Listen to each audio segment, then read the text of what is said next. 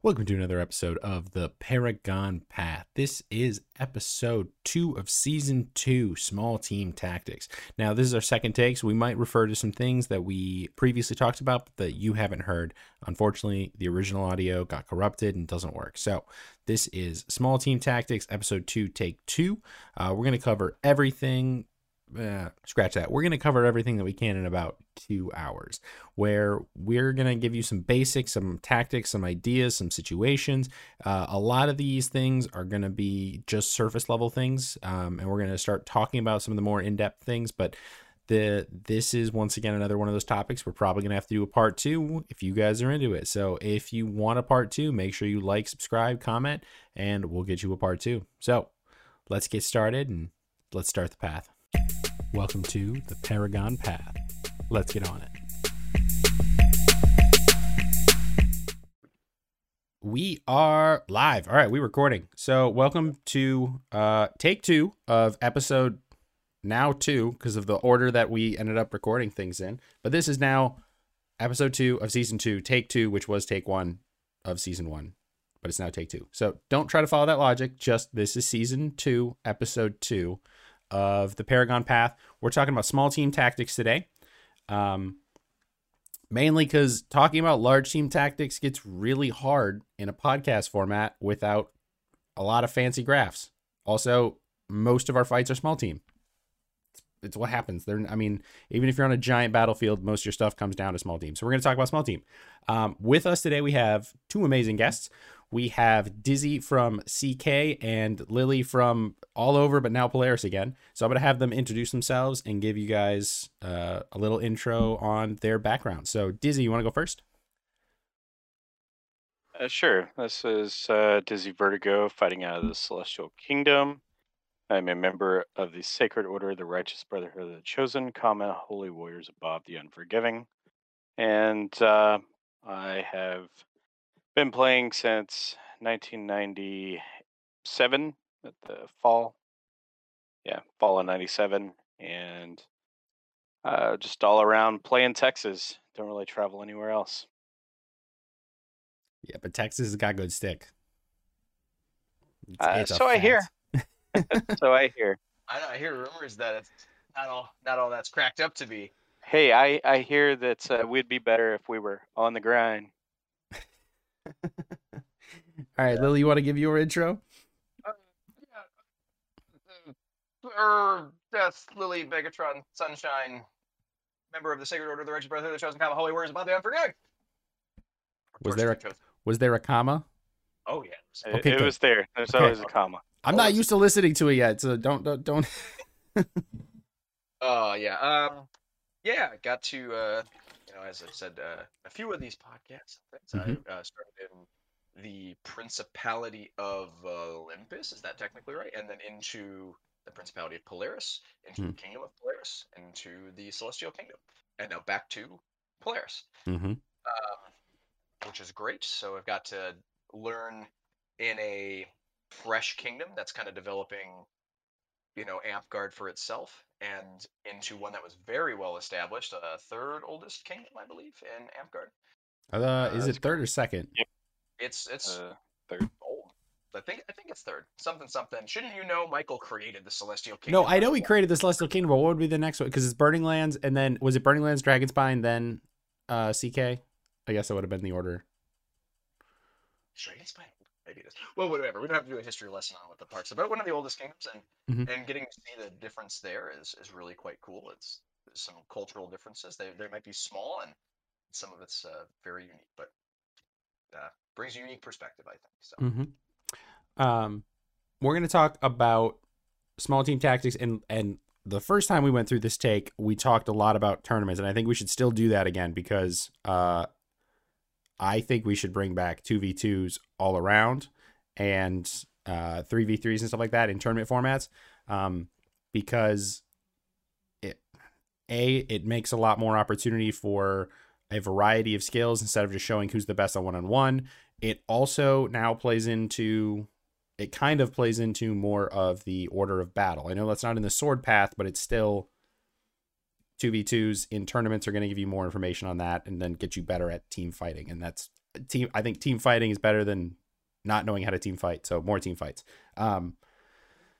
If I remember correctly, the CK often does 2v2s in their tournaments, but not always does 2v2s in their Kingdom tournaments, correct? Incorrect. It's always? We previously always had 2v2s after Inquisitor Crix put up a all thing for the Celestial Kingdom a few years ago. I guess maybe 4 or 5 now. We have a very specific format, and 2-man teams is no longer part of that format. Okay. Is Sure. it? Yeah, because I don't think it wasn't required at all. My whole time down there was pretty much over the last 4 to 5 years. It was not a requirement by Kapora for the tournaments that they were running. So it just got ran as extracurricular tournaments or added as a category because it's either Weapon Master or Quals. They have some. I think it's Weapon Master. They have a little bit of play and can decide some of the categories. I think, but it's been a minute, so.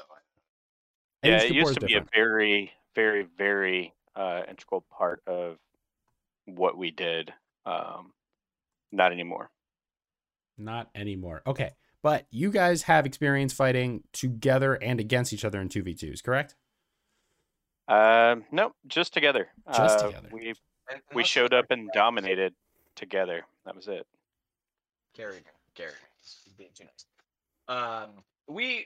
Maybe in like the dojo, we had a minute where we were doing some ditching and 2v2 stuff, or like at the Kung Fu dojo, but it wasn't super regular. But I feel like I remember some of that. But mostly just together. Like that's pretty much it. Okay, so we talked about last time. I keep saying that the audience has never heard that episode because the recording is terrible. So. Let's talk about when you come together in a 2v2 tournament and what you're kind of looking for in a partner, as well as what you're trying to bring to that tournament in a 2v2 sense, teamwork wise.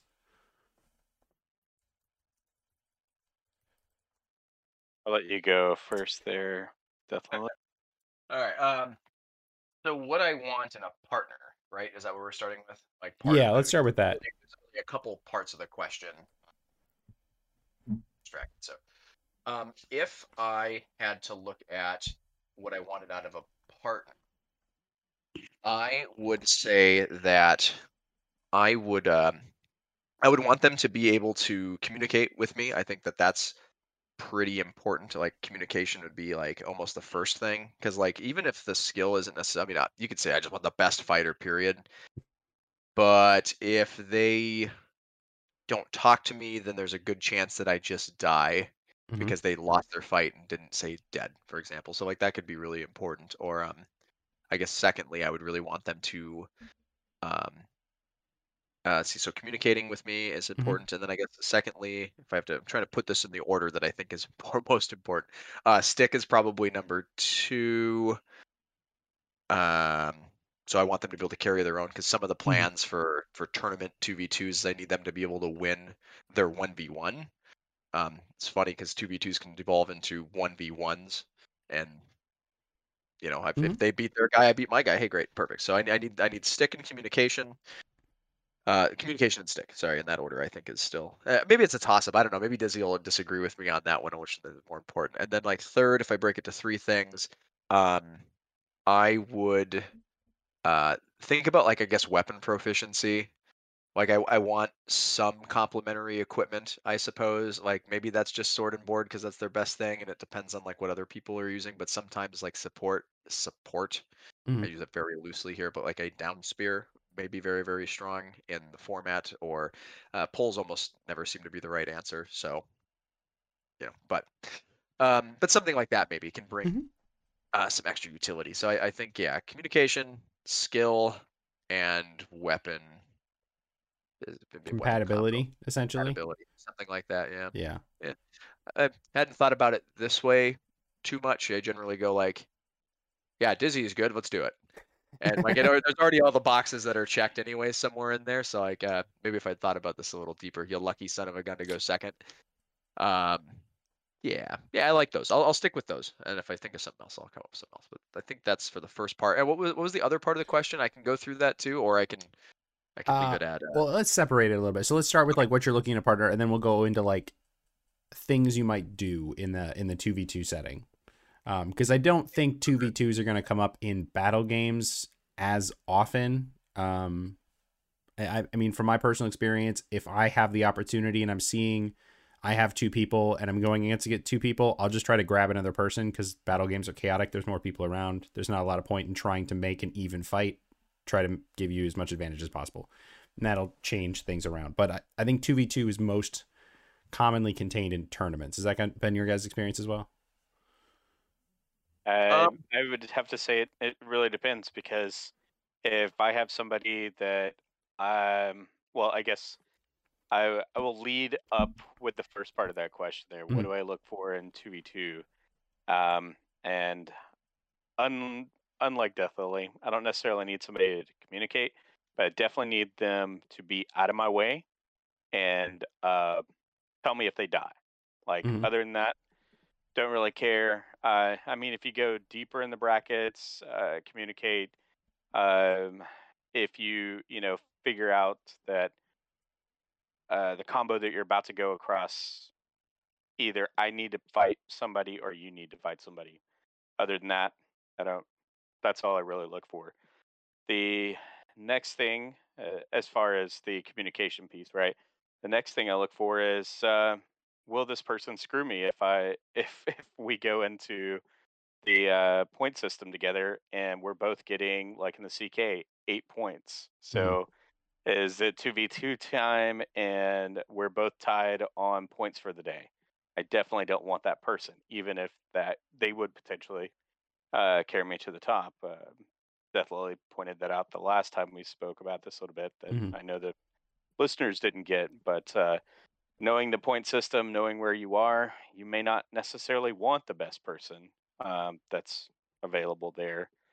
And then last but not least, you got to have somebody that knows what to do with their equipment. I don't care if they're Florentine, down spear, sword and board. If they don't know what to do with their equipment, if they're not reasonably competent, I don't necessarily know that I want to pick them up on my team. Not tournament time. Messing around, sure, but not in tournaments.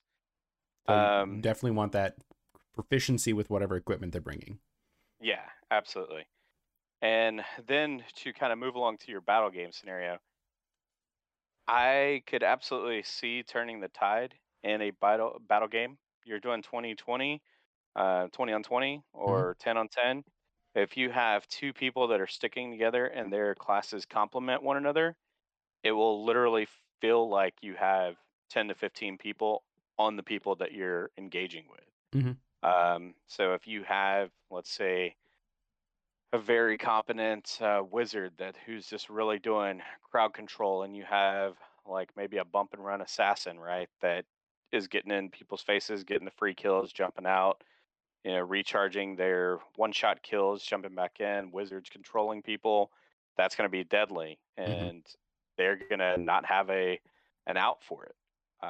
On the other hand, if you come across the 3v3 team that is or a 3-man team that's better than your 2-man team, they're going to wreck your 2-man team and the other team. So it really depends on what the battle game devolves to. What I see on a lot of just generic park days is usually you by yourself and not so much anybody teaming up, unless you're in the same company or you're like friends with somebody, I think it's a factor that happens a lot. Well, I do remember seeing that a bunch, at least when I was doing more when it was at least last in Texas and stuff, and we were playing with pretty large numbers at park stuff. I'd be like, all right, come on, Herc, it's time to go like do this left flank or something, or right flank or whatever we chose to do. We might roll around that way one time, and it'll be him. We'll say he died in this case, and then he'll wander back, and I never see him again. And then he's off. It's like herding cats to try to get your teammate if they're not in the same on the same plan as you. Like, we're gonna relentlessly hit this thing for 5 minutes, and this plan didn't work. Then we'll change it up. It's first engagement, and then it's like one person dies, and they go, "Oh, I might be useful over there, and they wander Mhm. away. Like, but I need backup. come back. I need help. I'm stranded out here in no man's land. I need assistance. But I've seen that part happen. The 2v2 on like today, when we were playing and everything, we had a lot of 3v3s. Mhm. And at least on that right flank, since the field was split in half with like that bridge, or not the bridge, but the impassable terrain. So Yeah. in that Yeah. game, we had 3v3s going on the right a lot. Sometimes it would go to 4, sometimes it was 2s. It was kind of a mix, whether that was purposeful or just kind of by design of the field. That side was a lot of team fighting for the most part. The other side, I don't know what the hell was going on over on the left. They were just getting beat by like you and Zach.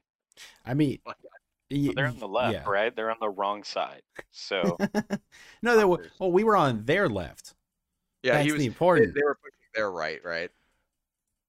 We were on the right side. We were just on the wrong side that Jamie wanted. He's a monster. Doesn't understand anything about these flanks. Nothing. this is the side you want on, right here, right this side. That side. That's my left side. No, Discord yeah, flips okay. cameras. It's a whole mess. It's a different thing. Okay, so okay, I'll explain this a little bit because I think we can use this as an example. This is a pretty good example from today. So Lily and I were both at a King visit at our park in Rochester, Minnesota. So Ethereal Tides. We had 12v12, I think was most battle games or something like that. 10v10. It was around that number. We had a decent mix of players. There were a decent chunk of Paragons on the field, but there was also a decent chunk of just your everyday randos coming to play the game. I don't want to call random players random. Your So offensive on this podcast. non-pushing members, your people that are playing the game, but they're not pushing to be Paragon. Because we do recognize that when you're pushing to be Paragon, you're looking at it in a different... General Amtgard populace. All right. The populace, the people. We had the general populace of Amtgard, and then we had a decent handful of Paragons, and then Lily as a warlord. I mean, it came into play kind of, but not a ton. But there was the one battle game we had where we were winning pretty heavily, even though we had, I think, less people, and we technically had like 1 or 2 more points of armor. But Which game? is I don't remember which game it was, honestly. First game, second game, or third game? I think it was the second game. All right, so second game was the horde, the collect the items game, The dragon the one. Dragon Horde. And you guys raffle stomped the absolute bejesus out of us. So here's the thing, okay? And it's not to really complain, but just like perspectively. Your guys' first setup for your team comp was almost identical to the second one. You guys should have crushed us the first game too. The first round went on for a super long time for some reason. The second one, you guys just pushed through and killed us. I mean, that was basically, you had a person in 2, a person in 2, a person in 3, a person, and Jess as a whatever, and as a healer, and Ismail as a monk with 2 weapons. So you had a very strong 5-man grouping, pretty much, right? Then going into the next round, it was all the same things, but Jess opted into armor. Yeah, barbarian. So it didn't really change a whole lot. I got Jory for Sam, who is a wizard for a hobbit. Now, and so that game it was 15 plus to our 3 or 5 for the scores. We got absolutely decimated in that. Just for examples, you guys had a lot of armor. We had 2 people in armor. Yeah. One of which had 3 points on his chest, and that was it. And the other one who had 3 points everywhere. Yeah. That was what we had for armor. So you guys are rocking 5 to 6 people, pretty decked out, and then I decked out for the field. Right. Well, we had we were not allowed to use metal armor in that space, so like nobody was rocking 6. Yeah, so that's a whole nother problem. Yeah. Oh well, we would have balanced the teams differently at that point. Sure. But anyways, I didn't want to totally cut you off, but that's at least I remember the mix pretty well. The thing that made it very obvious for me watching this, because we had like minute-long respawns. They were really long respawns for most battle games, and I was so you had a bunch of time to watch the field. Lily killed at least half of our team in a matter of 45 seconds by just outsticking people. He had a stone skin, he had kill spells and some CC and stuff. Like, he did a great push, And then instead of the rest of the team recognizing that and pushing forward with it, they kind of sat back and defended their location and let Lily do all the killing. And it was very interesting to watch that interaction, because sitting on the back line, I was like, this is the exact time. We're all dead for 30 to 60 seconds still. This is the perfect time to walk up and take all of our resources and leave. Like, this would have been fantastic, but it didn't happen. And the communication was the problem. Yeah. Nobody wants to play the objective. Everyone wants to just kill each other. Yeah. Well, but going and dying was really damning at 60 seconds in that in that game. 60 seconds is a long time to be dead. And man, when you guys got my damn druid who was giving me stone skin, I'm like, well, I am in so much trouble now, because I was good for about 1.5 players once that happened.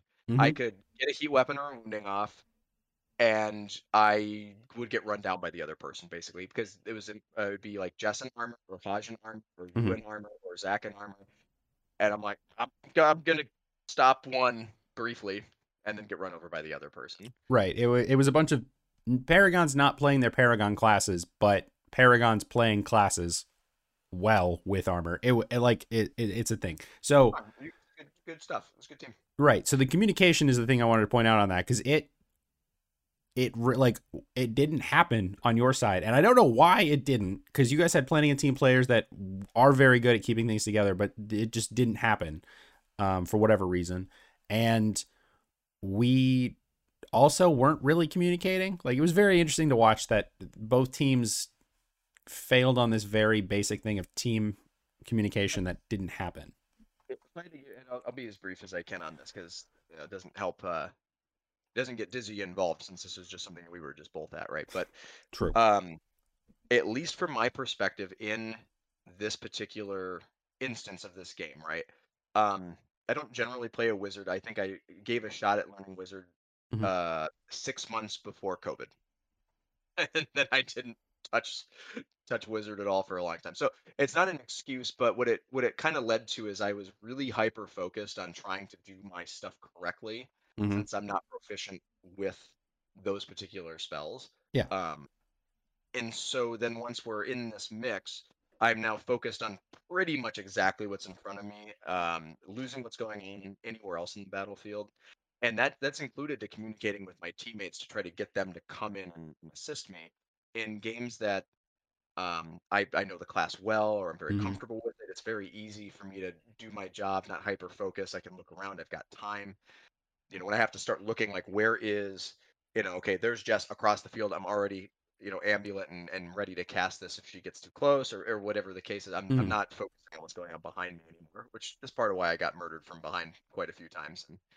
And I think it would mean that if I could have gone and done more communication with my team, I would have, but it's hard to do it when you're not as proficient as you wanted to be with the class. This is the same setup as when in the tournament talk. If you're not proficient with the build that you brought, you're not going to be as effective as you could be. You kind of sandbagged yourself by, you still are a warlord, and single stick is, you're fantastic and you're super fast, but you weren't able to use all your abilities you wanted. You weren't able to focus on the other aspects of the field. So when you're building those teams, and especially for tournament play and higher end play that you're trying to be competitive at, bring what you know. Don't whip out Barbarian if you've played it twice. That's probably not a great time for you. Don't forget about fun, which is why I played a wizard today and why I shot a bow today. Like, I had a good time and still tried to be competitive, but it's hard to catch every little part. If we had a stronger front line as well, that would be different. Our front line was sort of lacking. Lots of people, and it's no offense to anybody, they wanted to play D. Defense is important, but if we play offense, if we go win, then our defense is a little less important. So, but yeah. Anyways, I don't want to dwell too much on today's stuff, since we should use Dizzy's time. I think. Well, so let's bring this into. It's all irrelevant, I guess. Playing Amp-Guard, small team tactics. It's the means of getting there that is the point of discussion, right? Winning, losing, understanding when you should be winning, when you should not be winning, and then of course, kind of anything that goes into it is, you can set yourself up for success, but unless you have people on your team that also want to be successful, you will fail 100% of the time. Yeah, and you mentioned earlier one of the features you want in a player coming with you in the 2v2s is someone that's not going to get in your way, and you move a lot. Like, I know you're a big dude, but you move a lot, and if someone's not keeping up with your tempo, that's going to sandbag your team because they're not going to be able to keep up with your pace. They're not going to be able to pull the maneuvers the same way that you want. If you're moving at a pace of, real fast and they're kind of lollygagging or playing super defensive, that's not going to be your best option every time. Well, and for a game that has multiple people, I know we talked about like how often do we see, like 2v2s in these larger games. I very much had the opportunity to grab somebody on my team who may be receptive to that, Mhm. and then be like, hey, we're going to go over here and do this. So that is a failure on my part in the team fighting if I was interested in trying to be competitive to win some of these games in that format, right? Like, Mhm. it is something that we all have the ability to do. We're always going to be better with a battle buddy. Most of the time, generally having one more person is useful. Mhm. So I mean that is a shortcoming, and I think the advice there for anyone is if you feel like you're not getting the assistance, well, who did I have on my team that I could grab, and then like, hey, let's go Mhm. go push this aside. Like that's a good idea. We should try it. I can't get everyone to necessarily listen, but I mean I've got friends. Damn it, there's probably someone who wants to come and do this. I hope. I mean, So if like Everyday Park Day, I don't think is a great example of like how competitive teamwork is going to happen because Park is for practice and fun. If you want to practice it there, maybe sandbag yourself a little bit so you're not, two people going for Paragon or two Paragons going for your next Paragons teaming up to beat the crap out of a bunch of your everyday players, because that's not fun for anybody. You got to level yourself. That's where target priority is pretty important too, right? If we know that there's somebody who is well and good and established, and we understand that this is an individual that's good, going and making sure that you get that player perfect. The poor new kid who's it's his first day, you don't necessarily got to light them up, like.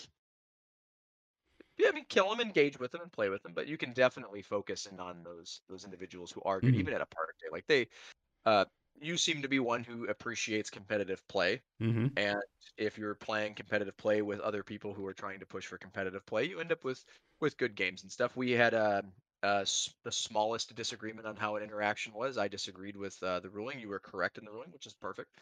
And I instead of just having a discussion, having to stop play, it was basically like, I'm going to take this and do it the way I think it's right. Maybe you're right, maybe you're wrong, whatever. And we'll sort it out after the game is done. Oh, this is Yeah. where we need Reeves, but for general, a game with essentially no Reeves, I don't know. We just kind of took it and then we talked about it after, and it's like, Yeah. oh, cool. I've learned, and maybe I knew that at one point, and I've gotten my rules mixed up, but I'm now informed again, and I won't make that mistake until I forget. No, it's. I mean, yeah, conflicts are going to happen, but the getting around them without getting angry or frustrated is a big part of it. And then just kind of like, this isn't World Championship Phoenix League. Your Everyday Park is not World Championship Phoenix League or the tournament that's going to get you your Warlord. Don't be a dick. It's the Texas basic rule. Texas is pretty competitive, man. They're always going pretty hard. I don't know. I've played your guys' battle Yeah. games. I think you played them at Spring War, right? This is true. I've only played your battle games at Spring War. So Spring War, I hate to say this, Spring War is, while it is definitely battle gaming in the Celestial Kingdom, it is not Celestial Kingdom battle gaming, if that makes sense. I, having played in the Celestial Kingdom for, 21 years now, I can tell you That's just levels. You're good. Yeah, just levels. So I could tell you that the day-to-day park play is far more competitive than Spring War battle game play. Interesting. And I think that is because they're most everybody in the Celestial Kingdom is trying to put on their best effort, make sure people come back, have a good time, want to be around people. there's a lot more Reeves and battle game runners that are there and willing to cooperate. Can't tell you that's accurate for the ditch because there is definitely no love lost in the ditch. Like it is, everybody's testing exactly how long their sword is or isn't in the ditch, right? Hey, that is one of the biggest cultural differences right there. Is the ditching Spring War / Southern Amtgard for sure. Totally different monster, which is cool. I really appreciate it. But that's Yeah, the like ditch line's a great spot to practice your 2v2s, 3v3s, small team stuff, because it's big teams against big teams, and you can just kind of segment off and do your things. No, No, I get know exactly out of my what way. Get out of my way. We had one of those at I think it's the only time you've ever like snapped at me ever. Like, and it was maybe it was Spring War. It was at Lone Star. I don't remember exactly what it was, but I'm trying to like help or cover him on the way through or whatever, and I've ran into Dizzy, and it was basically like, get the fuck out of my way, or something along those lines. And I'm just like, oh, I'm trying to help. I don't know what the fuck I'm doing. I don't remember all the context, but it was pretty funny. So, and then he's just tearing it up. So when he said one of the things he looks for is someone not getting in his way, he is absolutely true to his word. Yeah, I mean, I fight hard and I fight fast on. I try to be on the right flank. Fighting Florentine in a world of sword and shield men, left flank is just as fine as well. But I try to be on the right, and I hardly ever fight sword and shield. And when I'm fighting Florentine, I I don't feel like I'm doing my job if I'm not threatening at least 3 people to 4 people on my corner.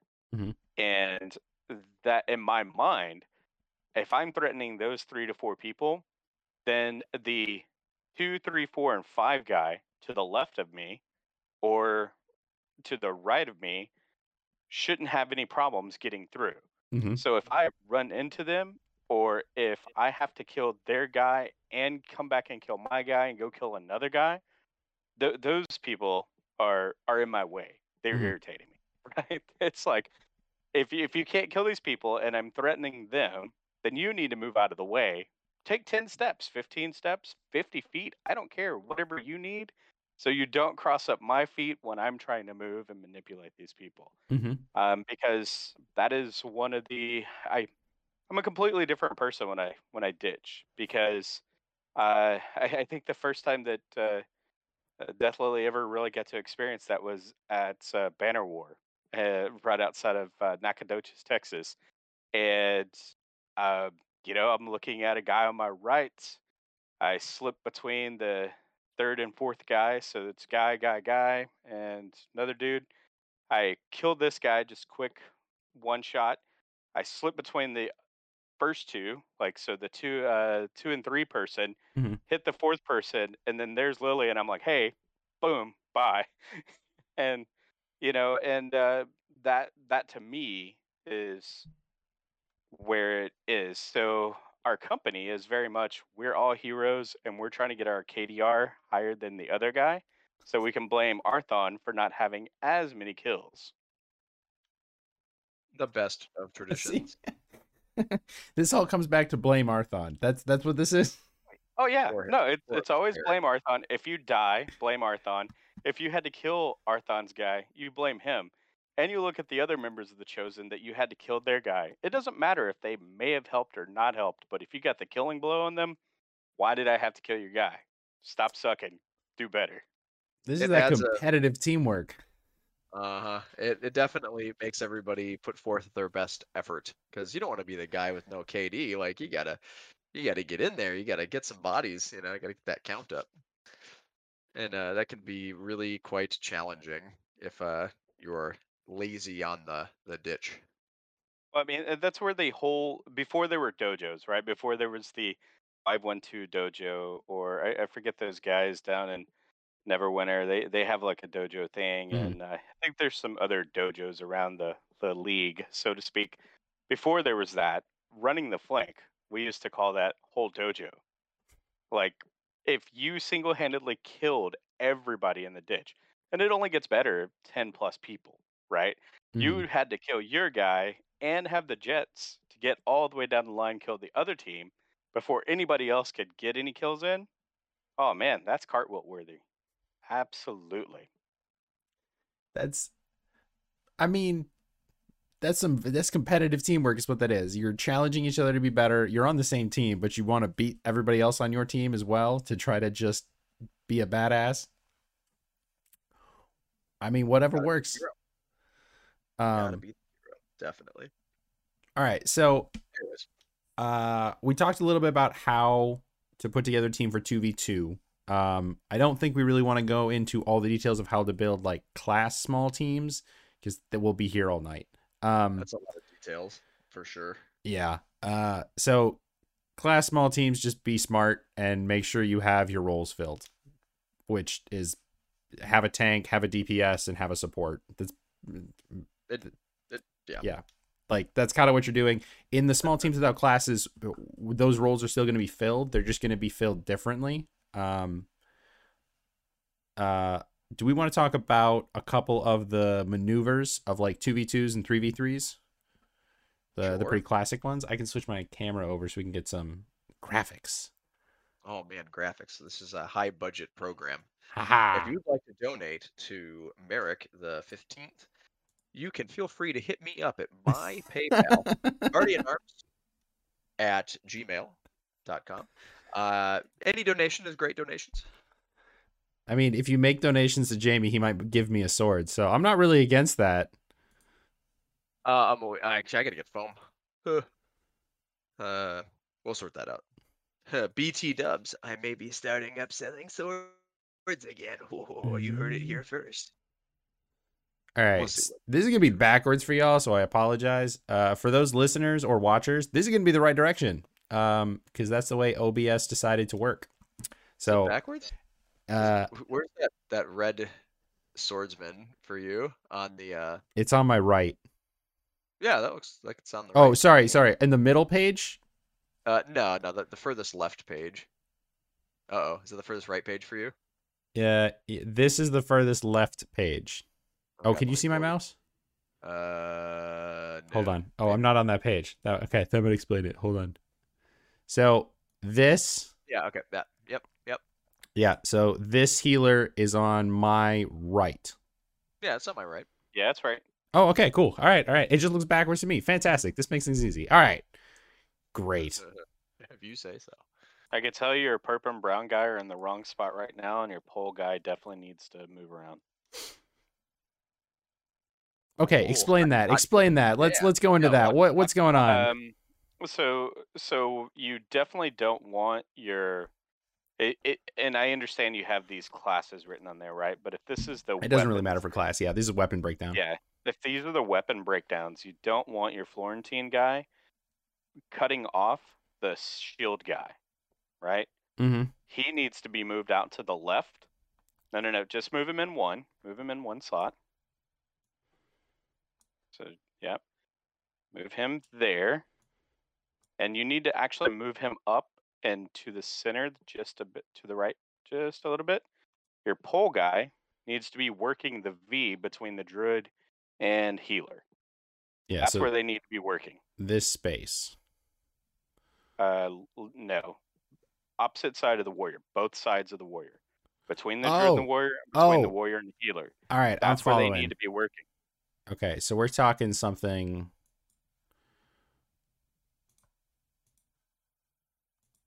more like that. Absolutely. That is their cone to be working in, because that Florentine person needs to know that they need to know when to be in the way and when not to be in the way. And when to be in the way is when somebody is charging the pole guy. They need to eat them up and chew them up and make sure the board guy crashes down. So in this case, the druid guy can scoop up if the Florentine guy goes down at all.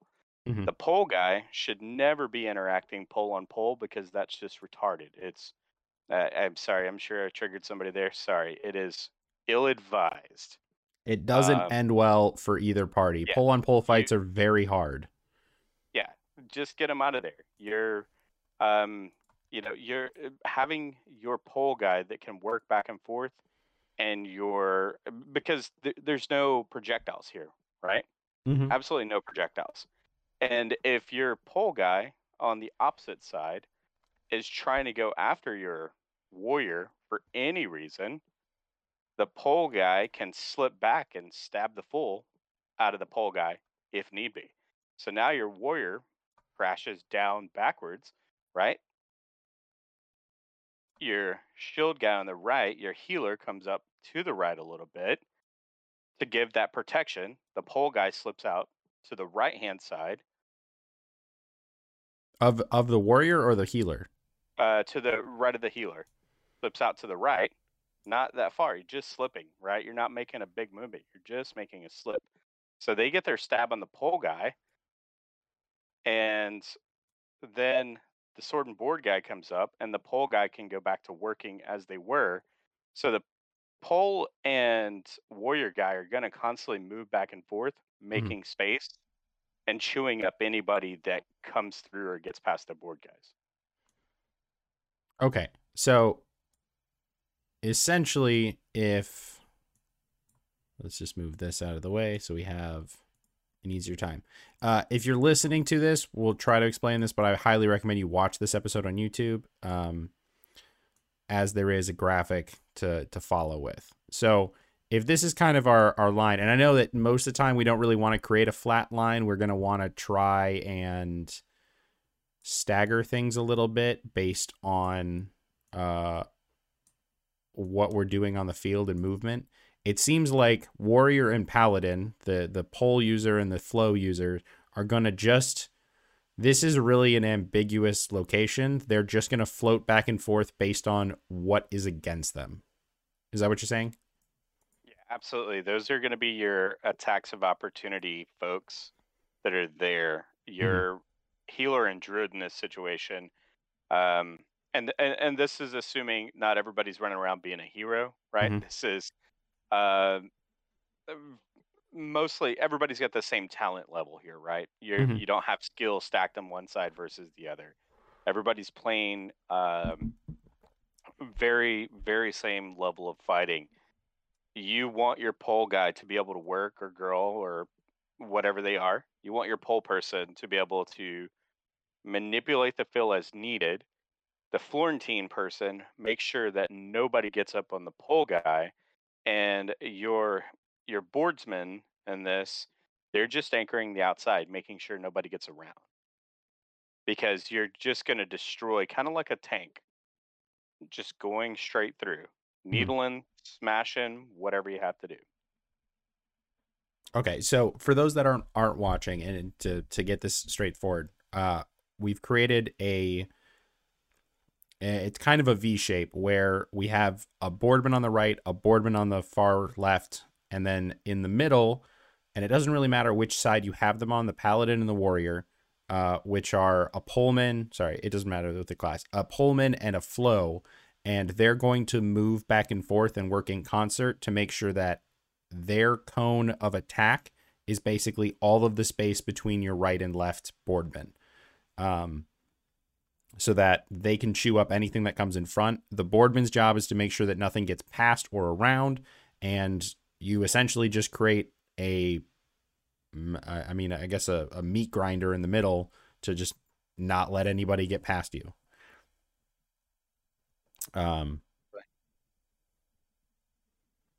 Cool. What do you think, Death Lily? I think you have a different strategy there. Sometimes. The idea, nothing ever should be like so set in stone where I like they kind of float, around in that space, because fighting is generally kind of chaos, and if it's kind of chaos, that you're gonna have to adapt on the fly anyways, just this little bit, because I like to use my hands.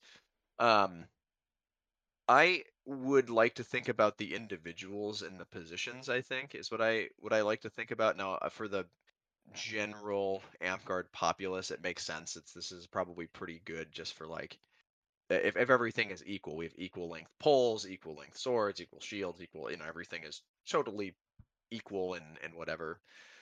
Cool, makes sense. But like, man, if I was gonna do some pole on pole violence, I want like my pole to just be like a foot or two longer than theirs. That's a free kill on their pull. Once their pulls drop, you just run wild and get to like win these fights. If you, Dizzy, were the warrior here in this instance, the purple fighter, I'd put your ass out on the right flank. I want you to go run, do the whole, go do your thing, go float, be the hero, bust through that line on the far right, and these other two boardmen can still work around this pole. Like if I'm taking into account that like I can put, let's say, you in that position, and I know that that's a really good skill set for you, like that's perfect. Like that's great. You could also fight in the middle, but I'd rather have you just go like run wild on their line.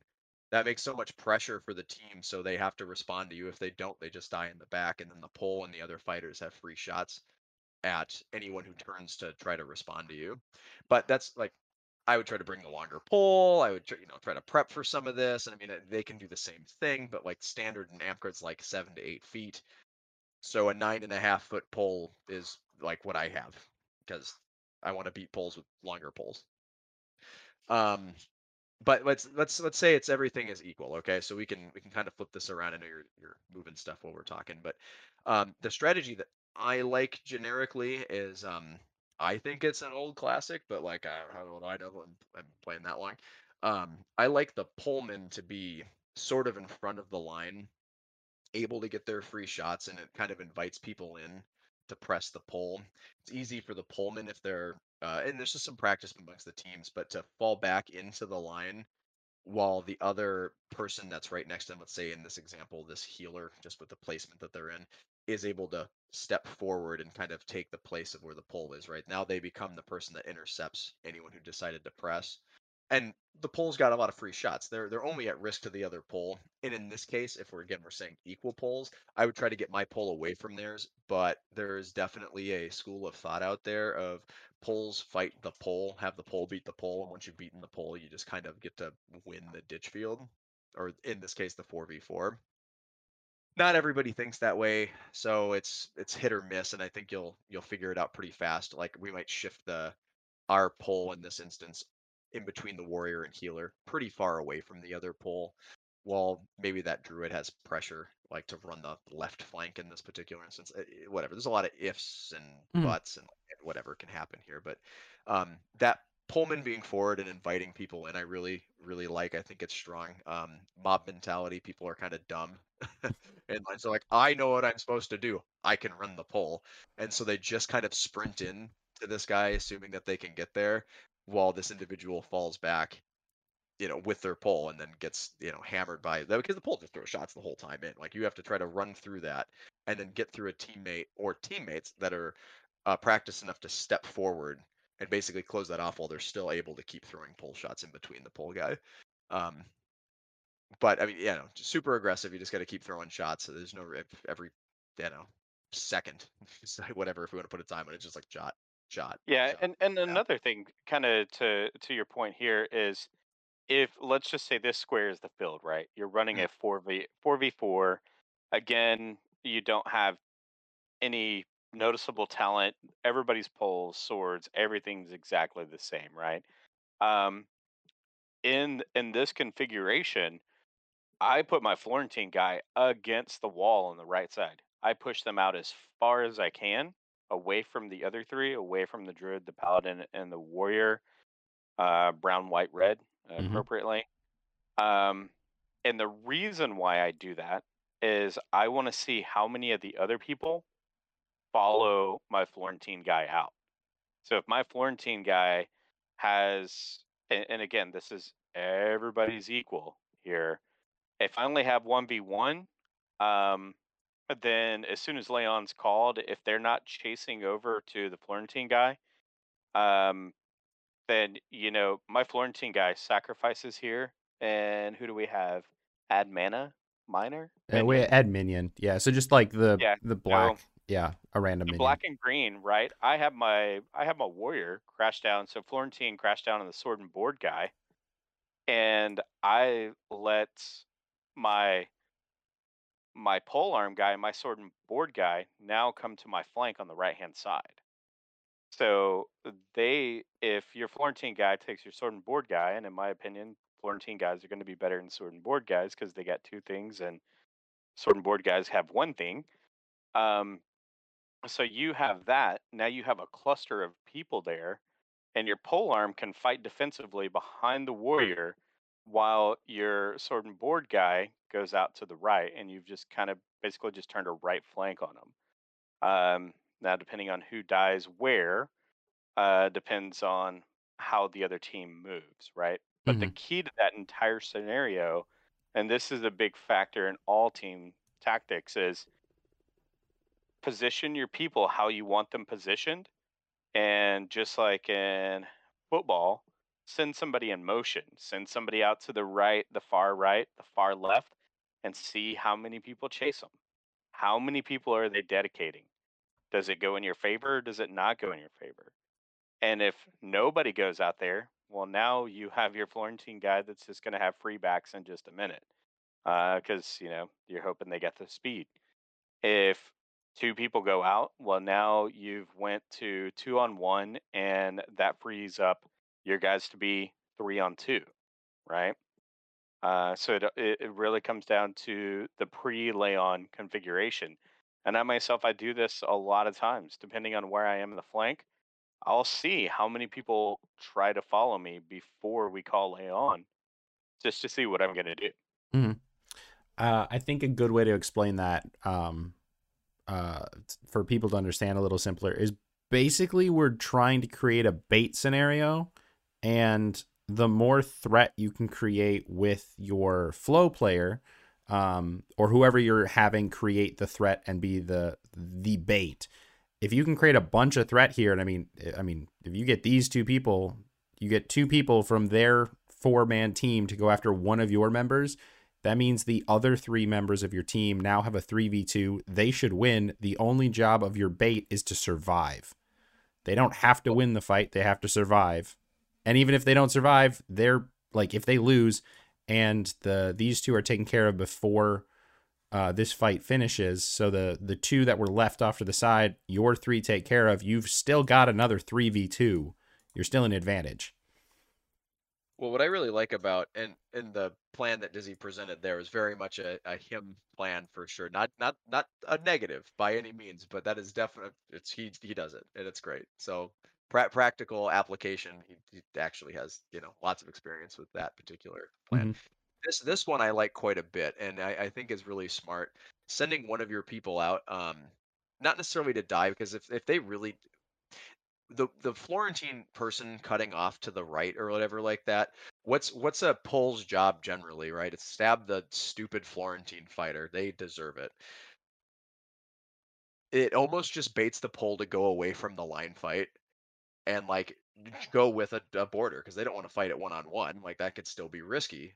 So that just kind of happens. And the great part now is with our healer and paladin and druid kind of players, our red, white, and brown. If they're also shifting left and pulling those other 2 people, that inside player, that sword and board player, you just leave that as a 2v2. This healer now has an awesome opportunity to run that polearm who doesn't have good protection here. Now, you could say the same about that border, but you have a pretty good matchup when that's a Florentine fighter and the polearm if you can get your free shots while you still have the numbers advantage before they decide to cut off and go get that pull. So this whole time, this warrior. Now, if we're talking about this being like a hard wall here for this line, I think our circles aren't to scale. So like, I think there's more space for them to sneak through than this. Mm-hmm. But if they can continue to rotate around right and not necessarily get around past them, if they can get around past them, that's spectacular. But odds are the pole and the shieldmen end up turning a little too far here. And if they turn just far enough, it's really excellent because the healer or the red player in this case, it just needs one instance. So like right here, oh, I mean that's even more that we need, but harder to say when it comes to a graph, but in person, there's this opportunity, and if you're looking for it, you absolutely should get this gut reaction of that is my one-on-one. I get to go. I'm going. This is Mm-hmm. it. That's the person. This is my time to kill the pole. The pole's going to get one shot, probably at your leg. You can just cheese your equipment to block that if you need to. Hell, jump it if you're athletic. That's pretty funny. Bad advice, but it's funny if you can do it. You might get lifted off the ground by getting stabbed in the wiener, so be careful. But there should be this gut reaction pretty much, and that this outside right red player with the sword and shield should be looking for that free pick. because if they come crash in, it's going to be kind of chaos. This is chaos in a little bit different way from the first scenario, but your Florentine warrior now gets to come in because they also have their 1v1 on the border. And in Dizzy's opinion, speak for him for a second here, they got two things. They should have the advantage. They should be able to beat this border. So if they bust that border, the polearm gets run. Even if the polearm, let's say, escapes, like their cowardice knows no bounds and they just kind of flee like a son of a bitch, they're gone. Perfect. That border is dead and you're still into a 4v3. And now you have two people that can go and rotate around that right flank and just continue to roll this or continue to turn this. And fighting's kind of chaos. So you'll see this kind of spiral, generally clockwise. Or is it counterclockwise? Let me think here. It's been a minute. I think it's counterclockwise. Right. The way this one was going is counterclockwise. Yeah. Okay. There we go. Well, whatever. So in this case, yeah, it'll just kind of keep spiraling that way if this is the way that combat was pushing. And that's super, super cool. It's a very safe pick. And now if they want to send the 1v1, like we talked about earlier, like Dizzy kind of mentioned, cool. Or if it's going to be like one border for our flow guy, like that's okay. If we think, I mean, if it's everybody's equal, then I guess it's a coin flip on who's going to actually win the engagement there. But I mean, it's never all equal. We can plan sort of when you have your team comp for who you Yeah. want with position. Right? Well, I mean, I can tell you of the 20 plus years of ditching that I do now, egos jump in on ditches like it's nobody's business. And there's nothing worse and nothing that I've seen light so many people's eyes than when they have a 300 plus pound dude run them down and tell them how if he was as skinny as they were, they'd have already been dead 20 seconds sooner. Right? That gets inspiration. But again, if this is me in this configuration, if I'm the Florentinist here, if I get the 1v1, that's fine. However that pans out, it pans out. You may hear me yell dead and I trade in the next round. Happens very often. But the thing that I look for as a Florentine person is I want that polearm to come over and try to stab me. I want to have antagonized that polearm so much in this day that they're trying to put the front of my stomach through my spine. I want every shot to be telegraphed hard, just wanting to destroy me. Because when they do, and I sneak out to the right, I fake in like I'm going to charge that polearm. Sure, I may be late, may not be late. They don't know that. They just know they want to stab me hard. And if I can fake in between them and then get my right hand all the way across on their board, on the boardman's side, 9 times out of 10, that polearm guy will smack the absolute bejesus out of the sword and shield guy with their weapon 100% of the time. 90% of the time. I said 9 out of 10. Yeah, because I've put myself in a position where I've made that person want to physically hurt me. Now, sure, that's not the game we play, but it's the game we play, right? people don't like being made look a fool of, especially by people they think they should be, winning over. Mm-hmm. And Florentine guys, no matter what shape or size, pole people know that is their job, to just stab the Florentine guy, get him out of commission. Mm-hmm. And so whenever their focus becomes stab me, if our healer here, Sword and Board, is Death Lily or literally any other member of the Chosen, because they all love running after poles, as soon as they crash in and smack their the yellow guy, right, who would have moved in a little bit to make sure the pole guy, so just move him straight down just a little bit. Just straight down. There you go. He's going to now get in the way. My sword and shield guy's got nothing but daylights on the pole guy. And he's probably might even get a free shot on the sword and board guy because I've just made him, well, one, he's just got stunned because he got hafted by his, polearm buddy. And I'm cackling and I'm hitting him. And so now we have our 2v2 over here. But that's going to let this sword and board guy destroy the pole, maybe get a free shot on yellow, maybe not. But now he's crashing back over because green and black player has no idea what's happening. He thinks his team is working and he's already sunk in. So he's going to move straight down a little bit. to move he's going to move straight down. The other guy's going to move with him because, they've been taught that fighting with teams is the way it is. Mhm. Now you have your 2v2 in the front and you have a free roamer in the back. Let's Well, just say red, yellow, purple are all dead because they were just amazing and killed one another. well, There you this go.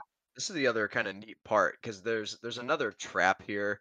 Like if the green and black person, let's say they're aware of this and they see the red player tear off to go after the pole. They have two choices, and I think one of them is better than the other. But it's kind of a trap one, so it's a little tough. They have the same opportunity to try to run this pole, right? Or they can try to run after the red sword and border. One of these things is better than the other one. I think the one that is better is to, if they see this happen, you can't stop unless you are just so fast. And I mean, and you're going to try to catch them after they already got a running start. You're never going to really stop that red sword and border. Pressing that pole and really trying, like, while they're tied up in their fight, you only have a few seconds. I mean, we're talking about like 5 seconds. Mhm. Like this is all happening very, very quickly. Their best chance to try to pull a W out of here, out of the chaos that, let's say, the team that initiated, so our purple, red, white, and brown team, that team that initiated this, you've got a quick decision, and the decision's got to be, if I kill their pole arm and we lost our pole arm, but me and my blue and black minion get out of this, we have a chance. Because if we assume that our purple warrior, the yellow die, the pole dies, but they catch a pole and the druid lives, it's back down to a 2v2, and it's basically sword and shield versus, I guess, Florentine, because that's what that guy is. I mean, Mhm. and that's like a best case scenario of them trying to respond in chaos. And most people aren't responding well in chaos. They see someone go tearing off, and I've done it myself. I'm like, watch your back, or look out, John, you're gonna die. And I don't do anything. I'm just busy yelling at my teammate while I'm watching this transpire. And I can't, it's a little, oh God, they initiated and I wasn't prepared. And that can be a little bit chaotic. As it were. So, anyways, it's all kind of the same, and this is um, a lot of what ifs, but as you can see, there are some similarities, and Dizzy and I do have generally different-ish opinions on this. But it's So kind of neat to see what comes from these engagements. I think it's pretty fucking cool. it is. This is a rabbit hole we could take days to go down. But the thing that I noticed on both of these strategies is basically, and this is a lot of strategies. If you're playing small teams, a lot of strategies are about creating opportunities where you have better numbers and then can continue to bring those numbers around. So, like the warrior pulling off, the whole point of this warrior getting off is to get two people. Dizzy annoying this Pullman the whole time, or the Pullman just being a hero and trying to kill the warrior. If the pole goes by itself, that's probably not a great plan, because I mean, all you have to do is pin one weapon and get it. But Is our flow fighter a coward? right there's Because a that there's a common statement that if you find two people, one of them is a hero, the other is a coward. It doesn't really matter if they're a hero relative to Well, the rest of the world. I don't mean that too. I just mean, like, there is a certain kind of sociopath or psychopath, or whichever you prefer, that wants to go and deal with someone swinging around 8 feet of hate when you don't have my sweet, beautiful safety blanket that is a shield. Mhm. Like Dizzy said, he wants to get them riled up, so they try to, bring a little bit of hate to his life, makes his life easier. But that's a person who is well versed in this. If we're talking the regular Amp-Garder, the Florentine fighter mostly doesn't want to go run that. We watch it all the time. They sit at about 8 feet or 7 feet, and they just get karate chopped into death, and they don't actually pull any work. So in some instances, for the regular game, you might be able to just send your Pullman over there. If they're Right. a decent enough bullfighter, that Florentine guy may not even run him. This could be a trap scenario we're giving to the regular player, or the regular Amp-Guard player, right? Like that's Yeah, just that is be critical. mindful. That absolutely critical to what you're saying. You have to, because when you're fighting a pole arm, it doesn't matter. played not amp guard and amp guard, and poles, no matter how they're built, they're gonna have a little bit of stank on them. And if you're not willing to accept the hit that is coming, it doesn't matter if you win or lose, you're going to get stroked with a pole arm, no matter what, 100% of the time. So you have to be willing to take that hit. You have to be willing to sacrifice for that and push up. And kind of to Death Lily's point here, if you have somebody that is even a slightest bit of hesitation and ditching 5 to 6 seconds usually is all around takes. Mhm. And I mean, and this is like really good fighting, right? Not like the one person that wants to 1v1 everybody that's ditching.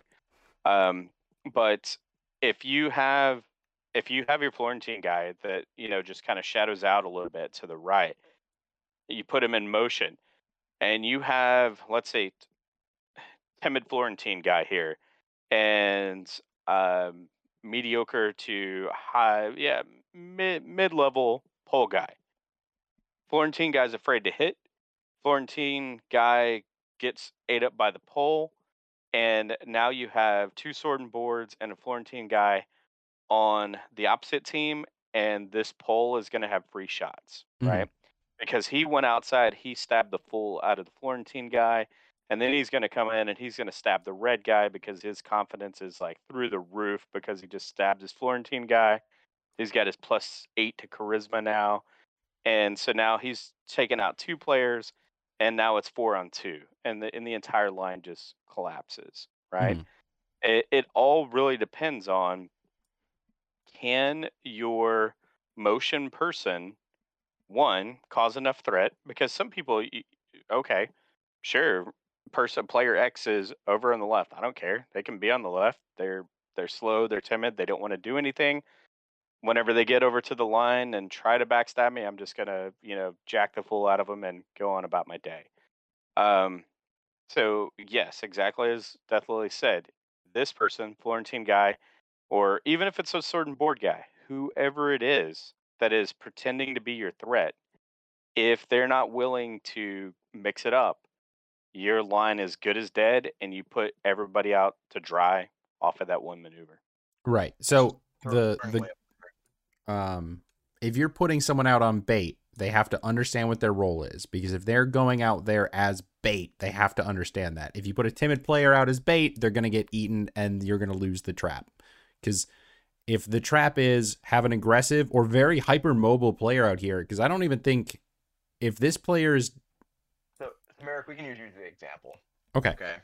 So I think that you are athletic enough and capable enough to do this and smart enough to know, and then this is the negative to this. There's the timid player, and then there's the too haphazardly aggressive player.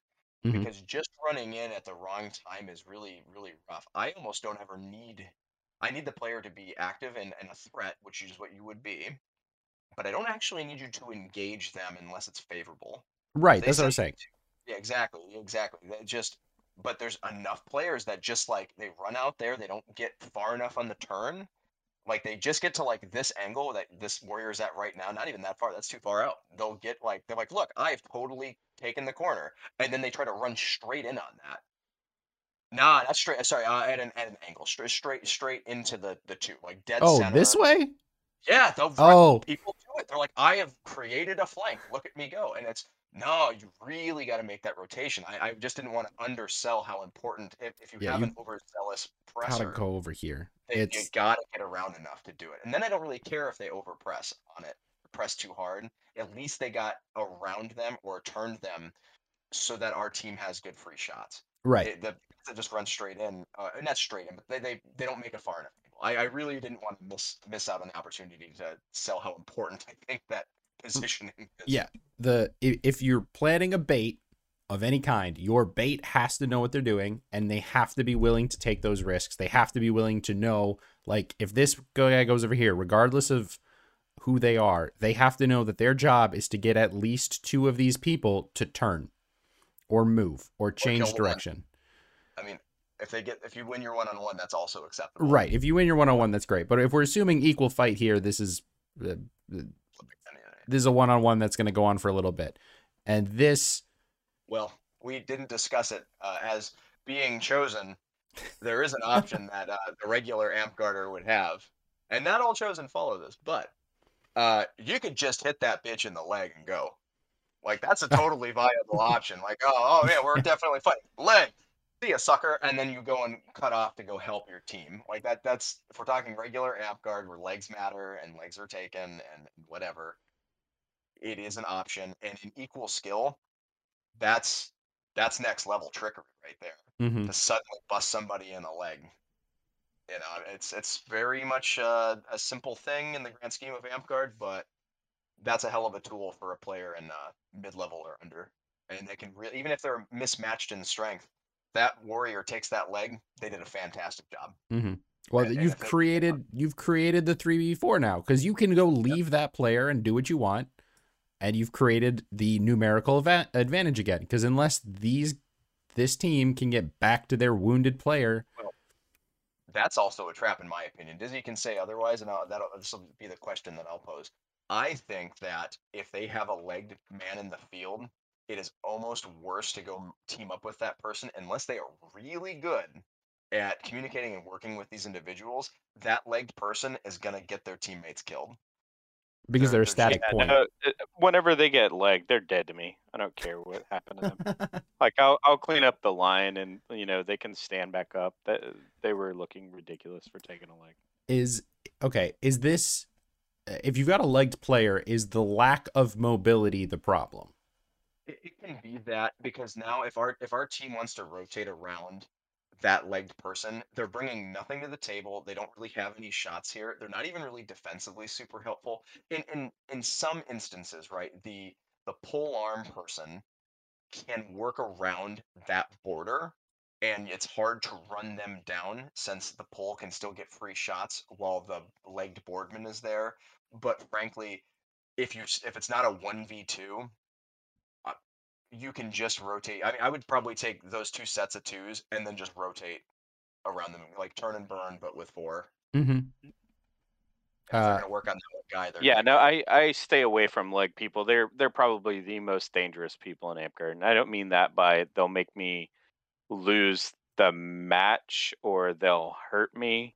I mean that if I get near them, odds are they're going to try to do something silly and they're going to get in my way. Go back to my first rule about not getting in my way.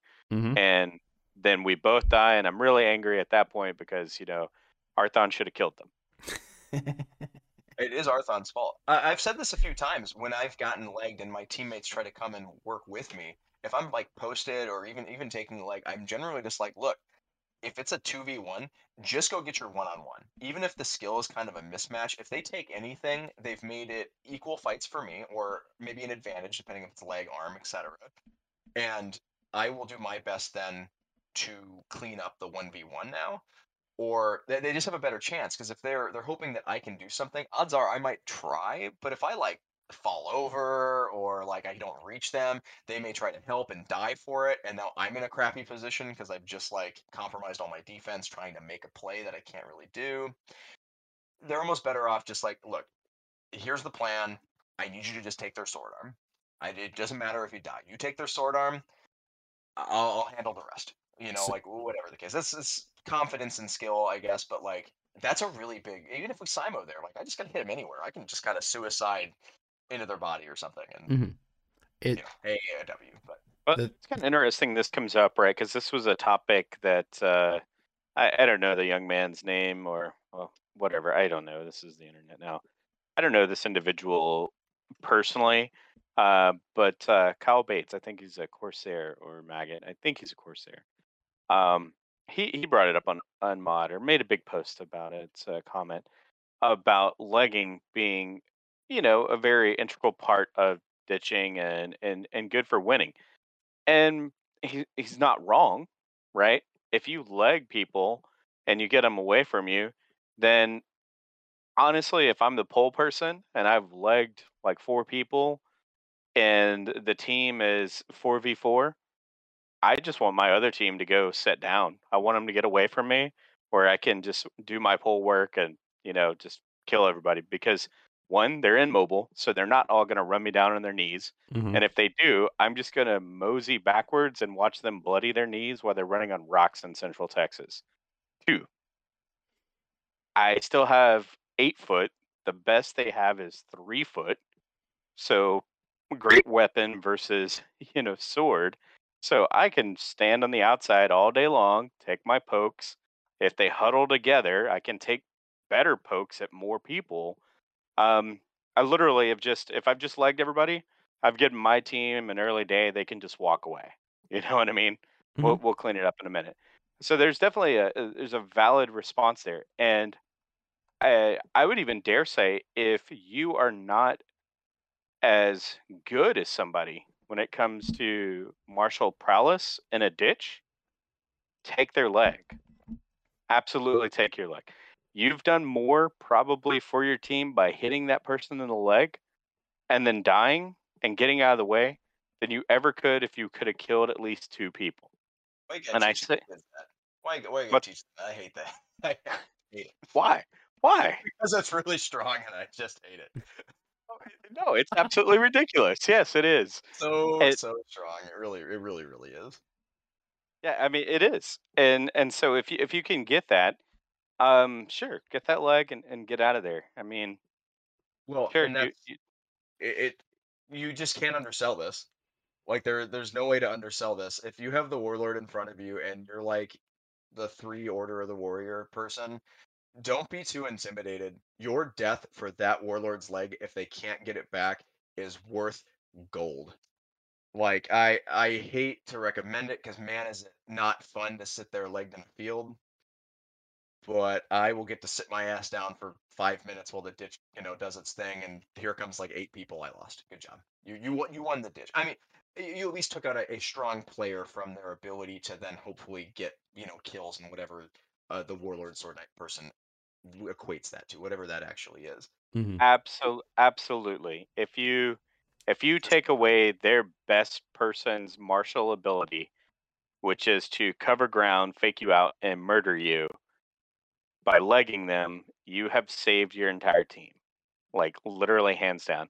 I know a lot of people carry on about cardio and Sir Diego having all this cardio and running up and down and doing all this stuff.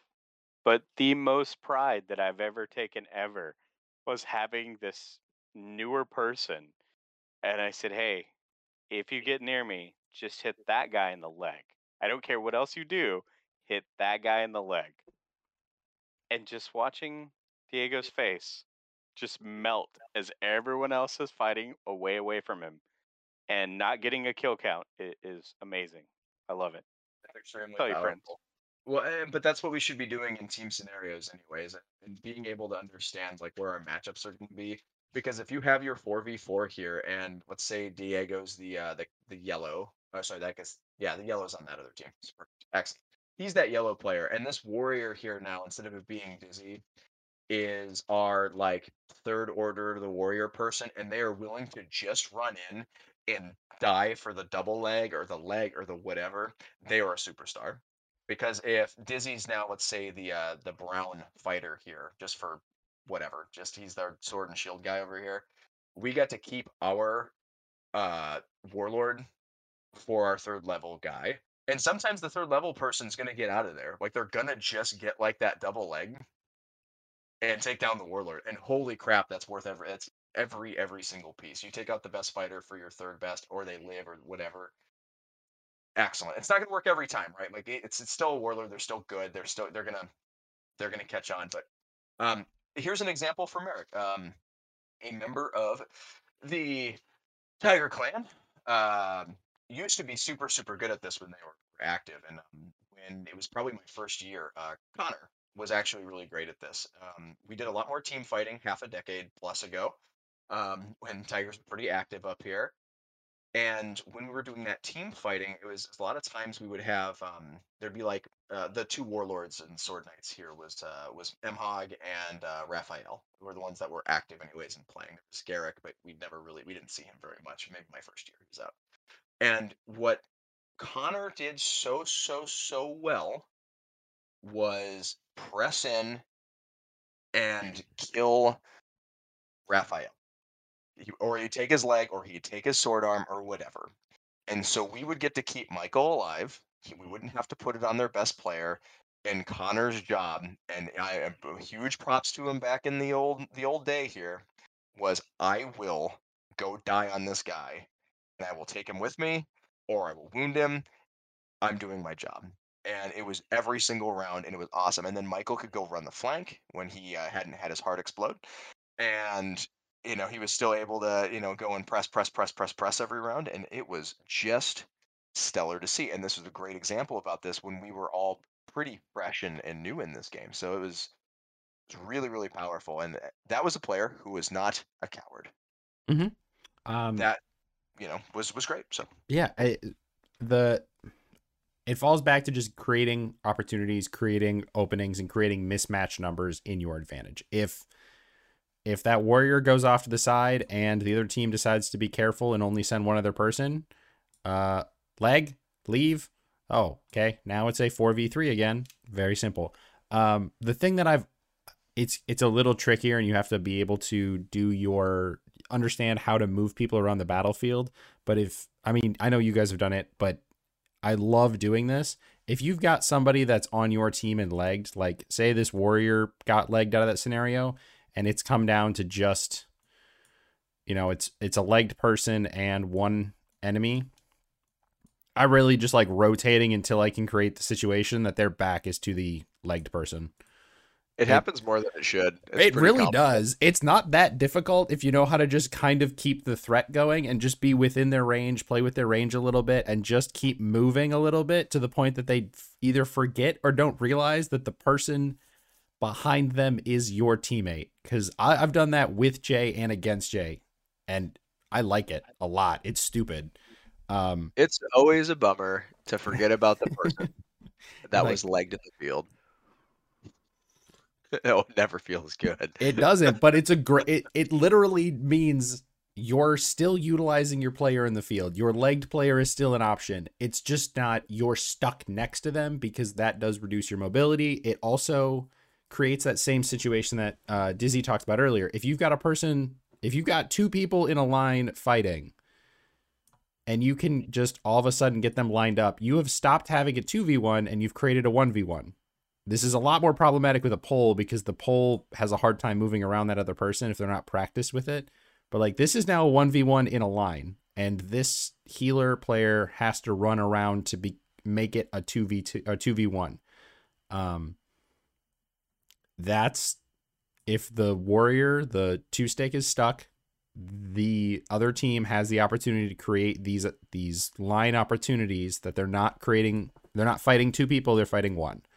I mean, that's more of one versus many, which is a lot about movement, but so is team fighting. Team fighting is about movement together instead of against a team.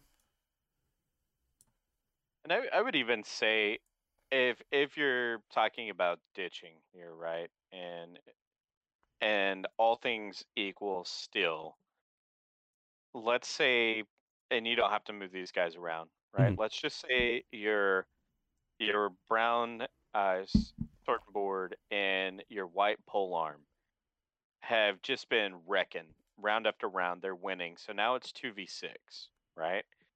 So 2v6, it is critical to know when to die, right?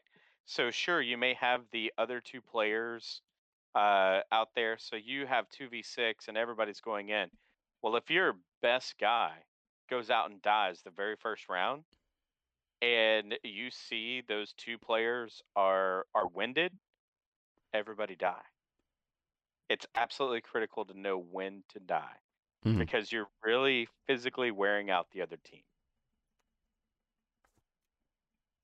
Yeah. Ditch field strategy. It's a critical part of it. Know when to die. Well, yeah, there's definitely times you don't want to win, as well, right? Like in this case, like it's really cool and it's awesome bragging rights if the druid and the paladin tear these guys up, they don't die, and they like do it a couple of times. But boy, does it suck if that polearm dies and you lose, or sorry, and you still win, win, because now it's the druid versus all of that. And honestly, what I like, because it's not super often that the two are gonna like run the 6 over and over again. They shouldn't. right? It's kind of math. But you know who'd be a great target to collect? That other polearm, because I don't want to have to keep fighting against fucking polearms. So let's kill that guy first and lose. Awesome. Even if we had the ability to win, we're gonna die on him. Oh no, shucks. All right, well that pulls over. And then oh no, we definitely killed Purple Warrior, but we lost. Oh no. And now we've built a much stronger team that's gonna go tear up this 4v4. Oh yeah, absolutely. And that is critical to know when to die, right? You Uh-huh. you kill the person and you know who you wanted. Now you die on maybe an arm shot or a leg shot or whatever, right? You got me. You You just just got give me, up. man. It was a good shot. Man, you amazing today. And then you build your team back. And this is kind of a lost art that I've seen. So I took a little bit of time off, and whenever I came back, everybody was 1v1ing, right? There was Yeah. hardly any ditching at all. And I feel like this art was kind of lost. It was definitely not lost in the CK or, at Torch Fighter practice, but it seemed to be lost in a lot of the other kingdoms where I would fight, at Clan, Wetlands, things like that. People, they would get so hung up in the winning part that they would forget in ditching you could recruit. Right. And you want to recruit appropriately. So you have the mega team, and then sure, it gets less fun for the other people. But guess what happens with the mega team? You eventually get tired. And when they get tired, the other team can start picking and choosing who they want and when to die. And it's a game within a game within a game. And Yeah. that's what I love about it.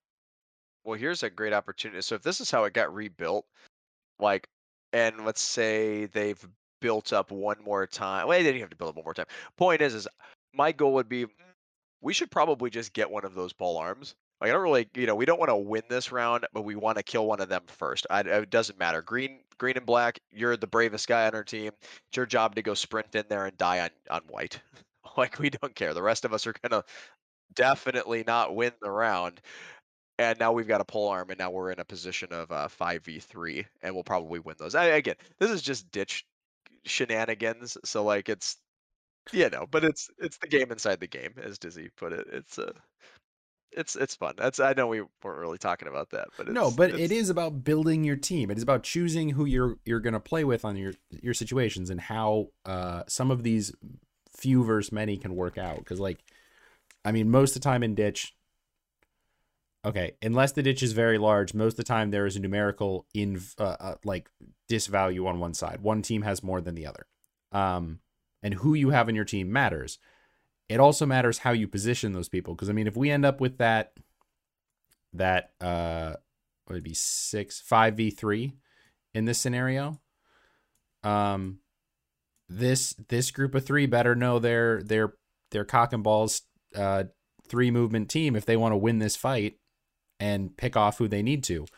On the other side, this team probably might, if they're playing, strategically and intelligently, they're probably going to want to understand turn and burn or a bait mechanic to try to get this 3 separated or moved out, because they're looking at a fairly strong front, but it doesn't have any flanks. So I think ditch is the perfect time to practice small team tactics, because you remove all of the class mechanics. You remove throwies and archery and all these extra things that add different layers of complexity, but really get you to the core of what it is.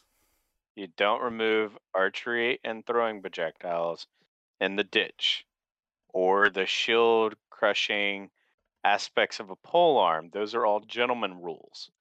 I've seen the Wily West and not gentlemanly areas allow those things.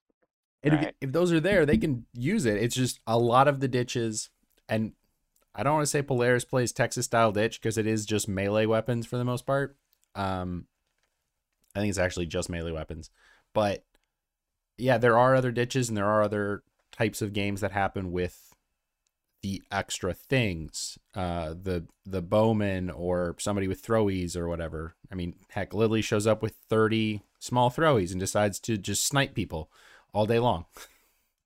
I think that just since you touched the archer, if we had an archer on this team of 3, I pretty much have one goal for them, and it's shoot that fucking pole arm. You kill him first, We're going to collect us a polearm. That's your job. You get him. I don't care what else you do, but that guy needs to die. He's dying first.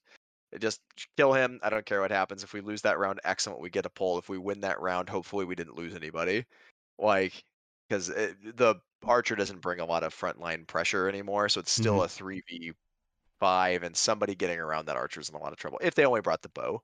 And this is again a ditch scenario where it's not really a class and that no one can save themselves from getting run. But yeah, or shoot the Florentiner, like that's also acceptable too. But I really want the pole dead first, and then it's probably pole, then flow, then legs, and you can kill the border, great, but that's generally a hard shot. So It's Yeah, and I mean you practice every aspect of Amp Guard when you ditch. Mhm. You may not be casting spells, you may not be, throwing rocks, things of that nature. I mean, I knew your point. I was just also pointing out Yeah. that there's some ludicrous stuff out there, right? But you practice and you start to know range. You Mhm. start to know how close somebody can be to tag you and how close they can't be. And if you spend enough time in the ditch, that transfers over to tournaments, it transfers over to battle gaming.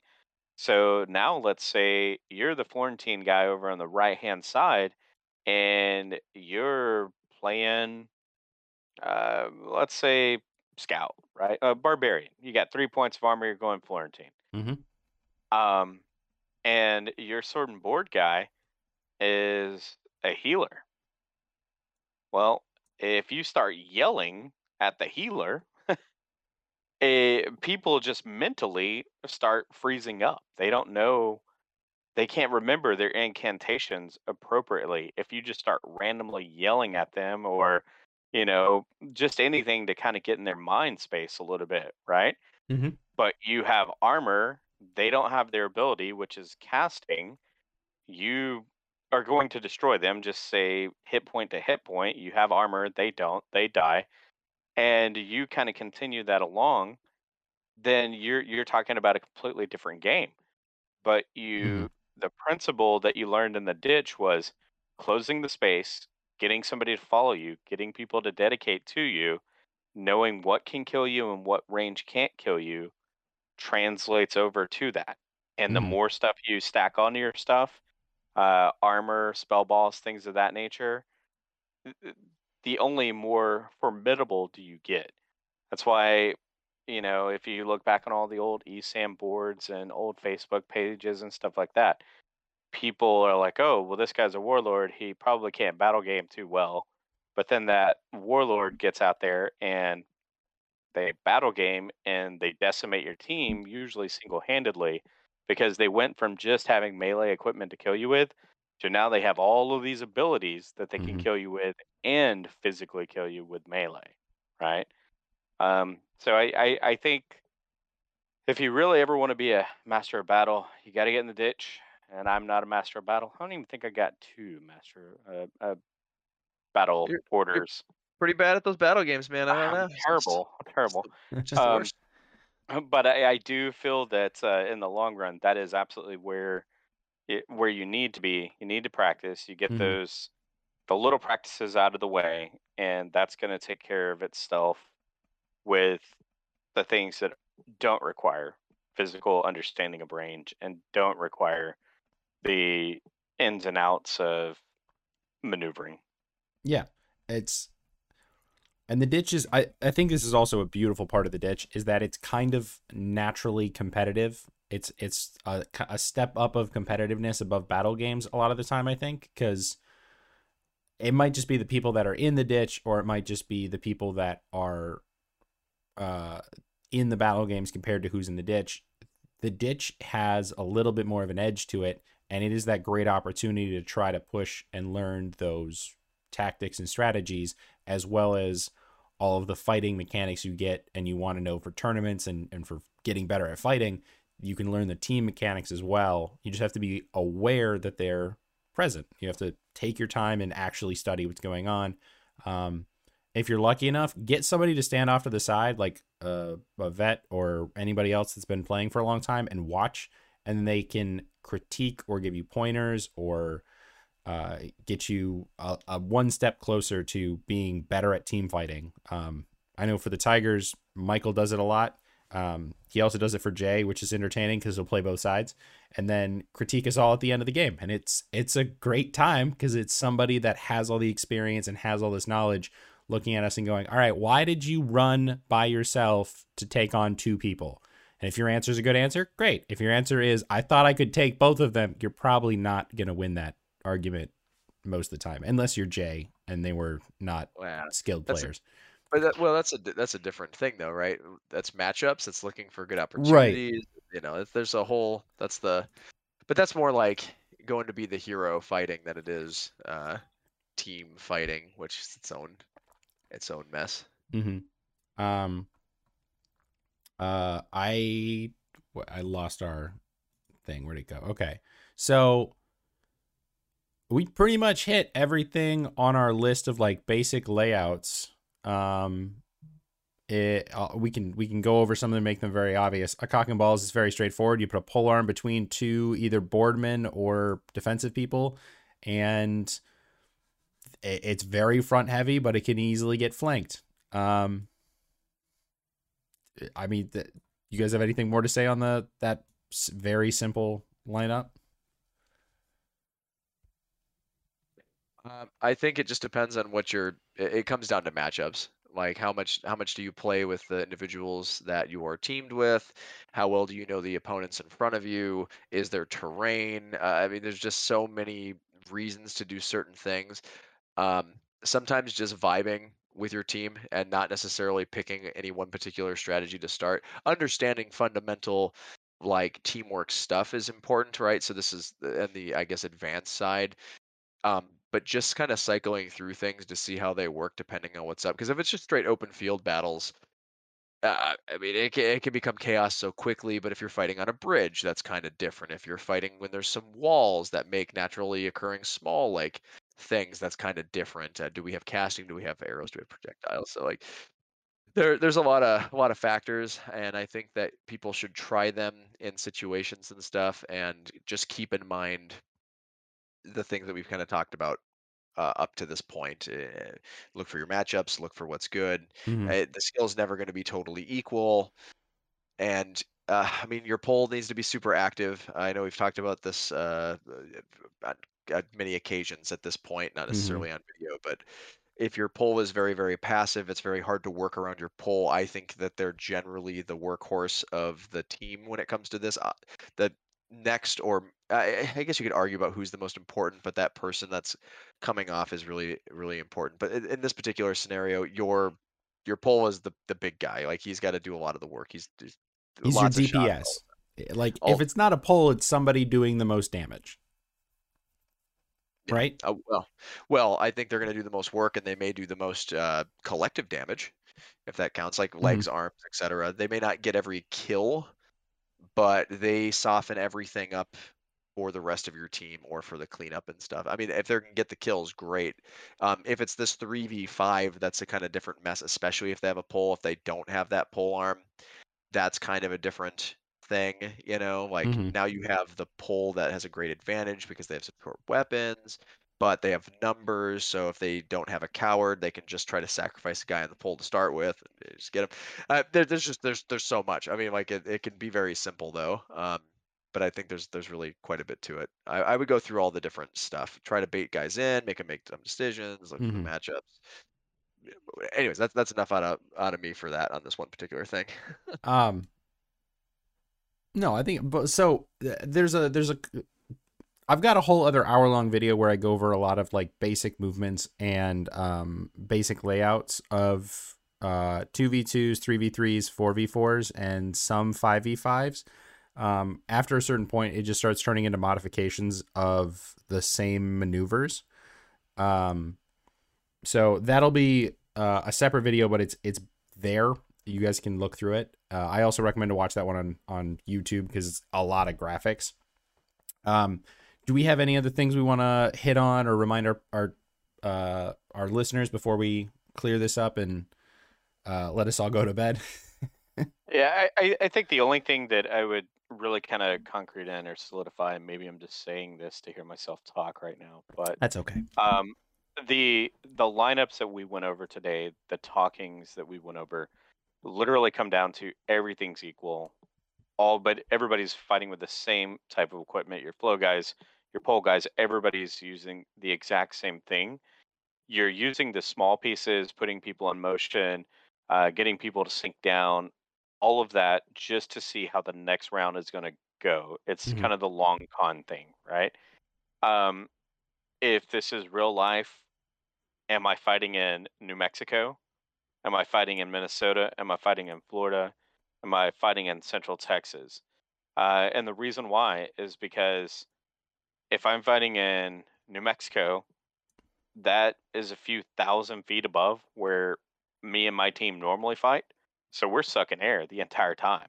Even our most athletic guys are sucking air, right? If you have somebody that's coming from the frozen north down to Central Texas and it's your first spring war and it's in August and it's 115 in the shade, I don't care what your skill level is, those physical attributes are going to come in and you're going to start, melting right away. So Yeah. everything we went over is just a very, very, very basic level of understanding.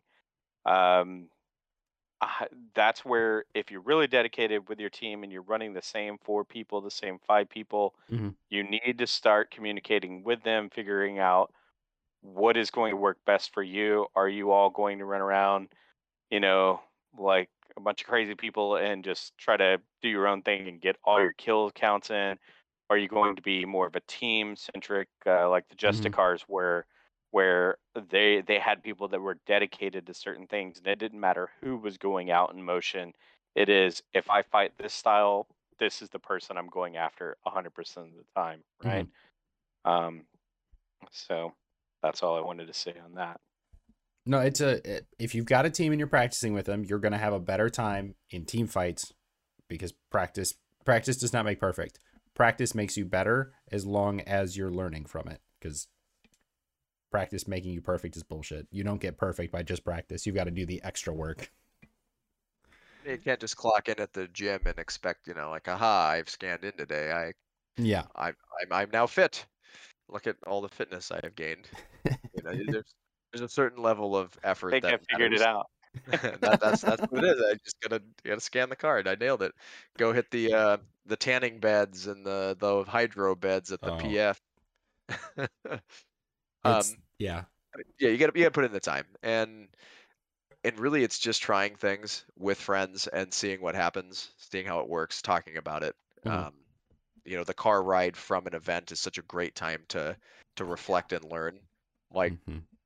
some of the best ideas have come out of just driving in the car after going to the event and doing that. It's the best part about the road trip side of AmpGuard. Don't get to do that so much these days, but super, super worth it for Oh, picking up yes. new skills. If you have the opportunity to drive to any event, distance, it doesn't matter, go for a longer one with the team you want to fight with, that team will become way better. And it's just time in the book and in the mindset and the teamwork. It's great. I mean, Spring War's in like Spring 3 War days. starts in 3 days. All right, I don't know if I'll get this posted before Spring War, but we'll work on that. Minnesota, if you started driving on Tuesday, it's 16 and a half hours, 19 and a half hours, something like that. No? Have like $400 for gas. San Antonio is 19 and a half hours, and it's in Seguin, so that adds like 40 minutes. So you really have got like a 20-hour drive with no stops. All right. But you got to stop every 2 days. That's a 1-day trip. 24 hours, no problem. Short stops. Cycle your drivers, man. Make sure everybody's got a valid driver's license and no warrants. Well, maybe the no warrants part. You don't want to not make it to the event, but valid driver's license. I left it in my other pants. The cops will never know. No, I would never suggest that you do that. Yeah, if people can make it, that's super cool. It's going to be a pimp event. I know this is a short timing for anybody, and if this comes out after the event has happened, I'm sure it was a great opportunity for us to practice all that team stuff we talked about, or just be heroes, because Mm-hmm. torches. again, I want to reiterate what we've gone over is like the surface of team fighting, because this topic, and I said it last time with strategies and tactics, these topics we're talking about are things you literally go to school to get degrees in, and we're just brushing the surface of. We got of a shameless plug for this. What? Actually, go figure. Go to SKBC and take the team tactics classes.